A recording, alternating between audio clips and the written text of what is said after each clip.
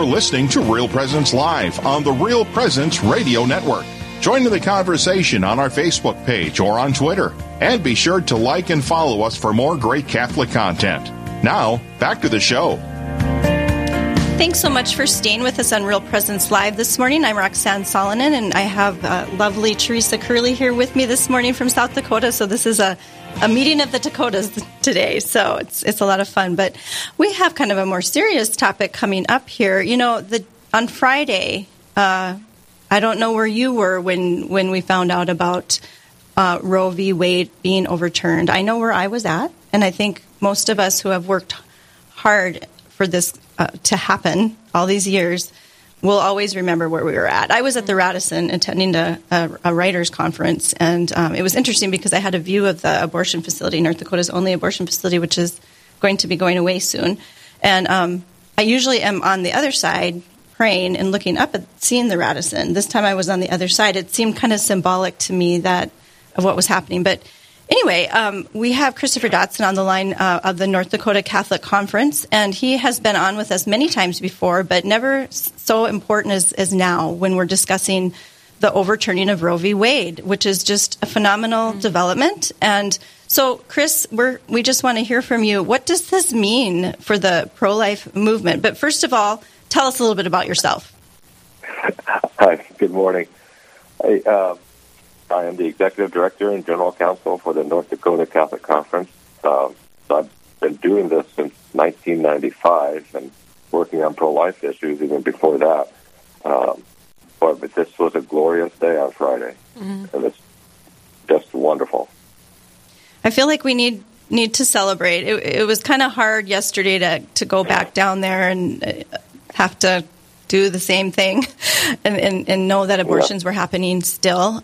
We have to be patient, but I feel like we need to have this celebration. But really, we also need to sort through what this means for our world, for our nation, but also for North Dakota. So tell us a little bit about what's on your mind about what this means for North Dakota citizens. And is the battle over? Of course, we know the answer to that. But what do we need to focus on now, Chris? Well, let's back up a bit on what it means for all the citizens in the listening area. Okay, what the court did was correct what was a constitutional wrong. It was something since Roe, from the beginning, Roe was on shaky ground. And it was bad for our country, it was bad for unborn children, it was bad for families, but it was bad for the law, bad for the political system. And after 49 years, that was finally set right. That is monumental for our country, for everyone. And those that favor abortion rights, if they were honest, intellectually honest, they would recognize that fact, that this was not the way this issue should be handled. Now the issue returns to the states. States can basically regulate, restrict abortion, prohibit abortion. It's what we call the rational basis test in the law. It's the lowest standard of review. Just about every law wins against a constitutional challenge. So this is an issue back to the states, and for North Dakota, we've been preparing for this day for many years. So we have statutes on the books ready to be enforced.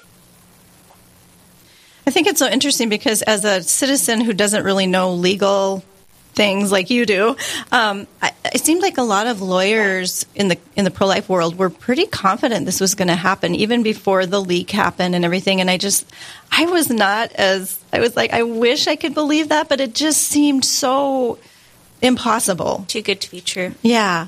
So, but yeah. You all knew something else. I don't know if you felt hopeful. I've always felt hopeful. When I started this job in 95, I thought that abortion would be illegal in North Dakota before I retire, and we've made it. And I thought it for two reasons. One, because I knew that Roe was on shaky grounds. I knew that Casey was on shaky grounds. It just couldn't continue to withstand, was my feeling. Part of it was spiritual, too. I knew this victory had been won with Jesus' resurrection.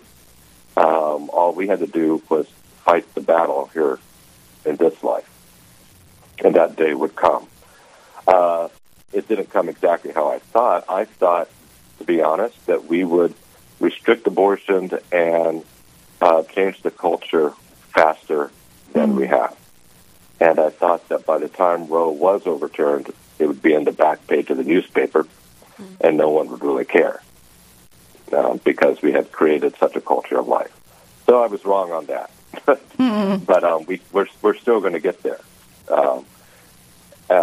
And then when the cases, what we've done through the years is push the envelope and look. We read the Supreme Court. There were fights within the pro-life movement about how to proceed. Yes, I'll admit that. But the U.S. bishops usually took the course that we're going to push the envelope, not look for a complete abolition right away, read the court, see what the last decision said, build upon that, and the focus became these type of things such as viability, genetic abnormalities, sex selection bans, things like that. We were taking advantage of what we saw where the directions the court was going, and that it would have to eventually confront the issue in Roe and Casey. And the Mississippi case set that up. We got to hand it, though, to the Attorney General and Solicitor General to Mississippi, who went to court not asking that the law be upheld under Roe and Casey, but saying it's time to strike down Roe and Casey. And so, when the court accepts the case, they define the question to be answered. And Mississippi made it clear that that's the question they wanted answered, and that's how the case was accepted for argument. And so, since December, we've known that this would be the case. As someone who prays down at our state's only abortion facility, I remember about 5 years ago, there was a father with a child in a car seat who came up. And I don't know, that day I just was compelled to have a conversation with him and ask why. Why are you doing this? If you have a child already, you know the value of that child. And he said, because I can, because it's legal.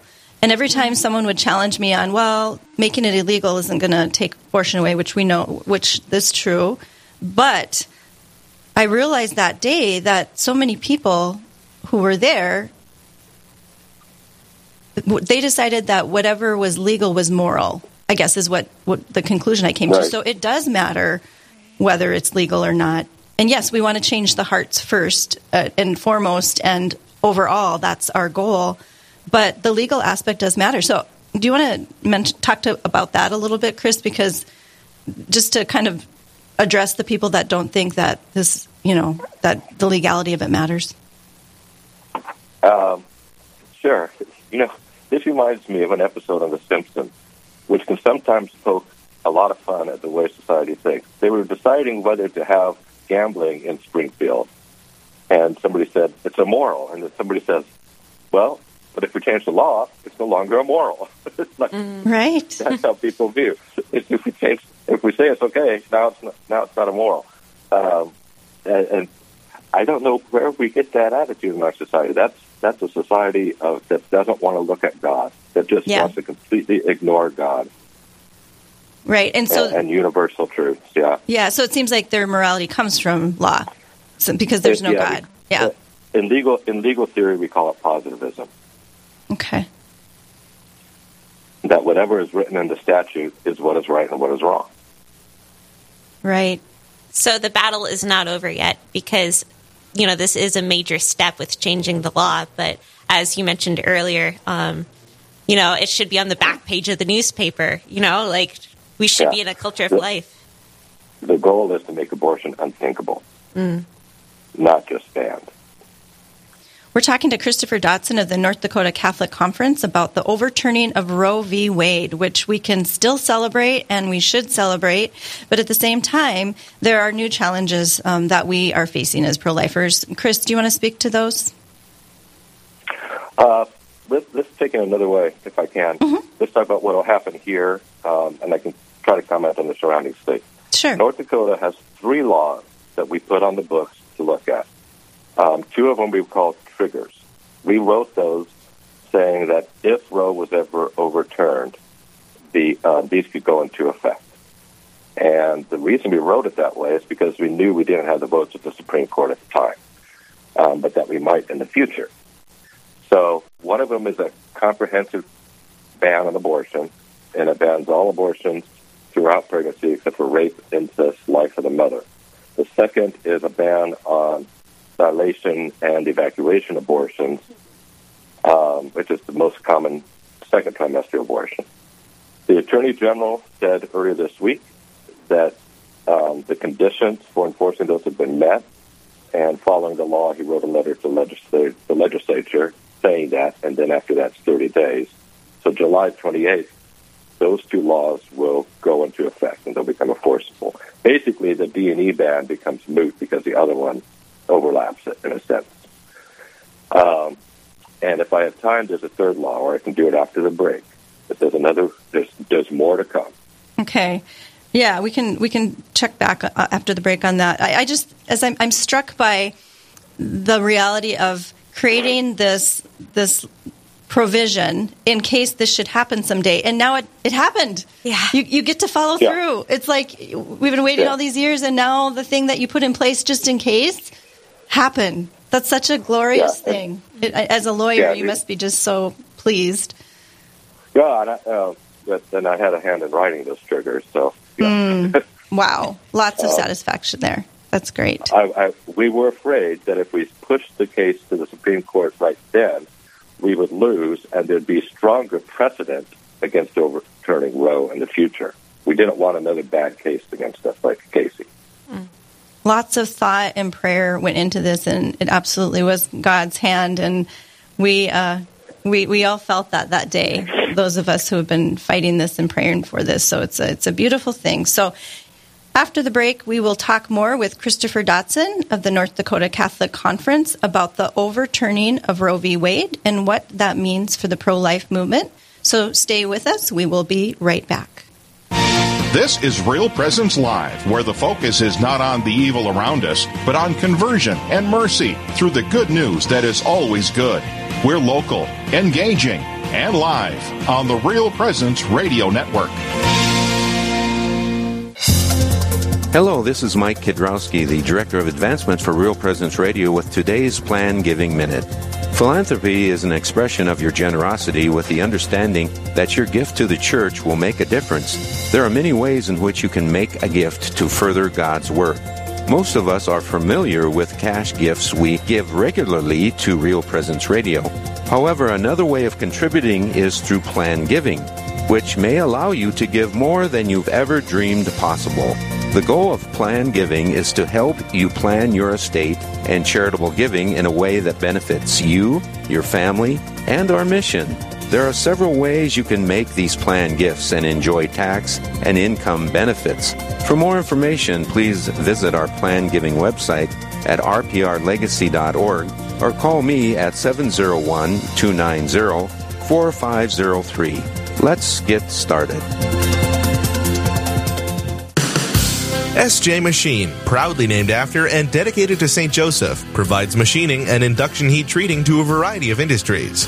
Just as St. Joseph worked diligently to meet his family's needs, SJ Machine strives to understand and meet our customers' production needs.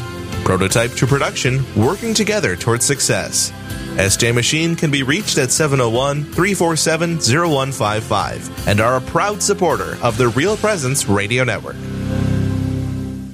The Mustard Seed Catholic Store is South Dakota's place to purchase Catholic books, gifts, and decor. With locations in Rapid City and Sioux Falls, we are here to provide you with gifts for the Catholic occasions in your life. From baptism to First Communion, confirmation to weddings, and ordinations, we pride ourselves in having local artists share their creative talents, making rosaries, crucifixes, artwork, coffee, and books. We are located in Rapid City on Main Street, in the new Diocesan Building, or in Sioux Falls on Grange Avenue across from Costco. This is Real Presence Live on the RPR Network, bringing you stories of faith and hope through local hosts and guests from across the upper Midwest. Now, back to the show. Welcome back to Real Presence Live. We're talking with Christopher Dotson of the North Dakota Catholic Conference about the overturning of Roe v. Wade. And I'm going to ask the question again. Where were you the moment you found out last Friday that Roe v. Wade had been overturned? I think that's a moment we're going to remember and we're going to talk with our grandchildren about. And I'm going to ask, Chris, where were you? Probably not a surprise to anybody who knows me. I was staring at the computer on the Supreme Court's website, hitting refresh. Waiting, tapping your fingers. Yeah, and I hit refresh, and what I saw, they give the opinions every 10 minutes, and then there's an R if they're done for the day in front of the case number. I saw the R, and then I looked, and then I saw the name of the case, but the first thing I looked at was who drafted the opinion. Mm. And there was an A by it, so I said, Alito. Yes. What did you do then? What was your next thing after you saw that? Did you jump up for joy, or what did you do? No, I immediately looked at the vote count, and then I started getting my press releases out for the Wow. Just go to work, roll up the sleeves. I was working right away, and I had, a number of statements I had to get out and start answering calls and stuff. So. Wow. Yeah. Well, yeah, the work is never done, right? When we're working in the vineyard for our Lord, who is the giver of life, who brought life to all of us. And so there's so much to do here. And I think the conversation can get so much more nuanced now, and it already has shifted. It's also become challenging, I've been challenged by some of my college friends who are pro-choice. They want me to answer the question, isn't this about women's rights? Chris, what should I say to them? But I think that's always an easy one because there's another child involved. Right. And what defines women's rights? Just because it happens to involve a woman? Well, it involves an unborn child, too. And we know that women are slightly more pro-life in their views, even if they have more nuanced views on what the statutes should look like. So it certainly is not made a woman's rights because of majority view. Right, and what is a woman anyway? I mean, okay, that's kind of another, but really, right? I mean, that's another conversation happening right now. So what women's rights, what is a woman? All the early feminists were pro-life. So, but before, I want to go back to the laws because we mentioned in North Dakota we had the 2 trigger laws. That's right. But there's a third law to look for. In 2013, we passed a ban on abortion after a detectable heartbeat. That was challenged, went to federal court, and was enjoined. When a court strikes down something as unconstitutional, they issue an injunction on it being enforced. It means you can't enforce it. But the law doesn't go away. It sits there. And it can become enforced whenever the opinions change or something. But Attorney General Drew Wrigley said he will go to court and get the injunctions lifted on any abortion-related law, including that one that is currently enjoined by the courts. If that goes into effect, it would go effect as soon as the injunction is lifted, which may happen before July 28th. I got to be honest, I don't know the timelines and how the rules of federal civil procedure work. But all abortions would be prohibited except for rape and incest, I think, in those first maybe 6 weeks, because the heartbeat ban would trump all the others. Right. As soon as there's a heartbeat, it does not have a rape and incest exception. It has a life of the mother exception and a substantial physical health exception. Wow, I did not know that. Thank you for explaining that. When you put all 3 laws together, you have a little bit of a conflict between the different exceptions and some of the definitions, but the courts have a way of working that out. I think what we end up with is all abortions prohibited except for rape and incest in the first 6 weeks. But the Attorney General may have a different view on how to interpret those together, and the courts may. But it looks as though all 3 of those laws will become enforceable, and to some extent they'll cancel or moot each other out. So stay attention to the news. There's more to come in North Dakota. Okay. Chris, one thing that I've encountered even among friends that I grew up with that are Catholic, now their reaction is, oh, you claim you're Christian, but you're not giving answers for women. You're just showing them hate. And, the pro-life movement isn't about that. It's the mother and the baby. So could you tell us about the North Dakota Catholic Conference's Know Them, Love Them campaign, and what's the purpose of it?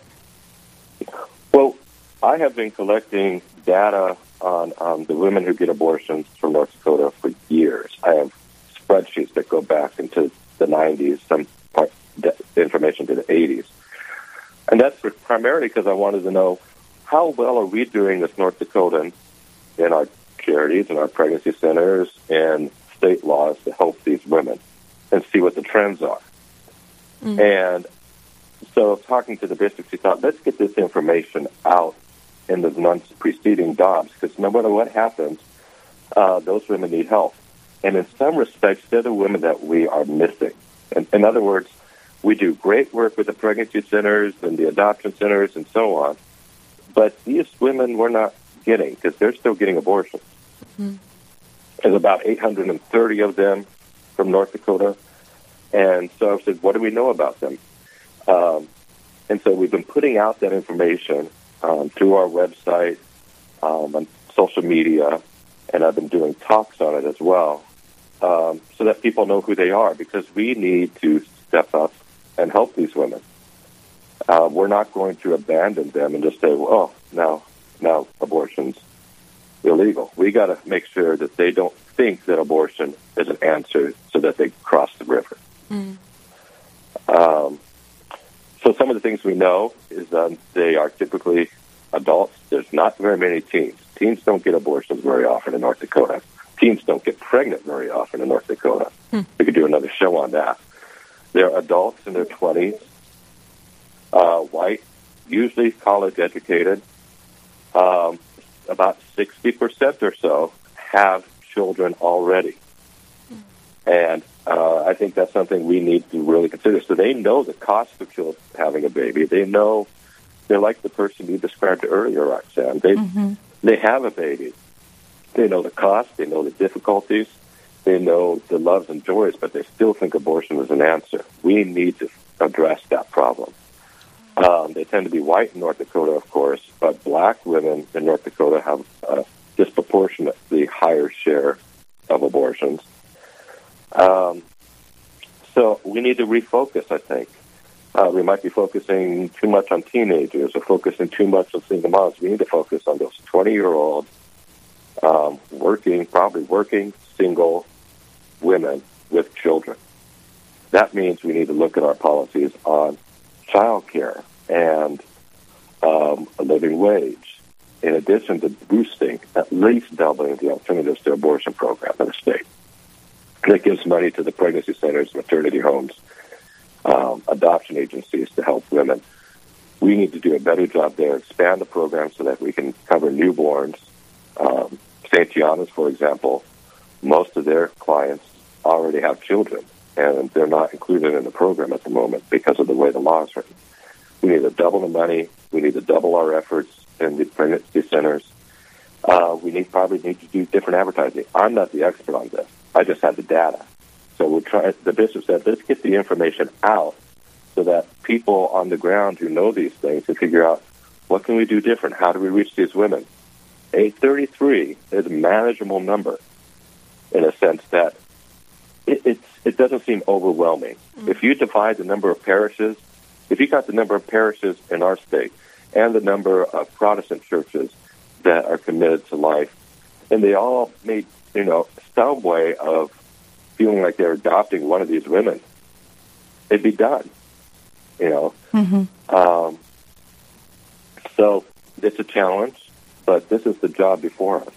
And as we begin this post-Roe world, we need to figure out how to help these women. I'm going to throw in a chink here, Christopher. We've seen a lot of people of color coming down there recently. It seems like it's increased in the last couple of years, and I've just wondered if people coming from other countries, immigrants and such, are feeling like they have to do this because it's the only way they're going to survive our culture. Because a lot of them are from African cultures where abortion isn't accepted. And so I know you're not saying to ignore them, but I'm just saying I don't know if maybe there's something we can do there to meet them. It is something. I agree. It's something we need to look at because the number of black women, as the data says, is disproportionately higher, and we know that in North Dakota, a large portion of those women are not African American slave descendants; they are immigrants. Yes. So we probably need to figure out a way to bring our message of life and family to those communities, and they should be receptive if we have the right way to find our way in, and it's so to speak. Christopher, thank you so much for bringing your wisdom here and kind of shedding light on the legal aspects of it. You've certainly enlightened me today, and I know we will have you back on in the future, and we will need your continued wisdom and expertise. So thank you for being with us on Real Presence Live today, and keep the fight up and keep us informed as you can, and we really appreciate all that you've done. Thank you so much for having me. You bet. God bless you. God bless.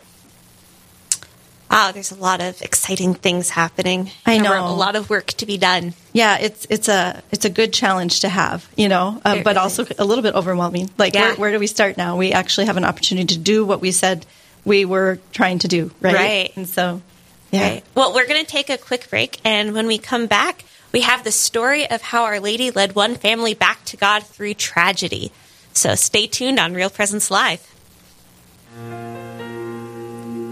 Thank you, Chris.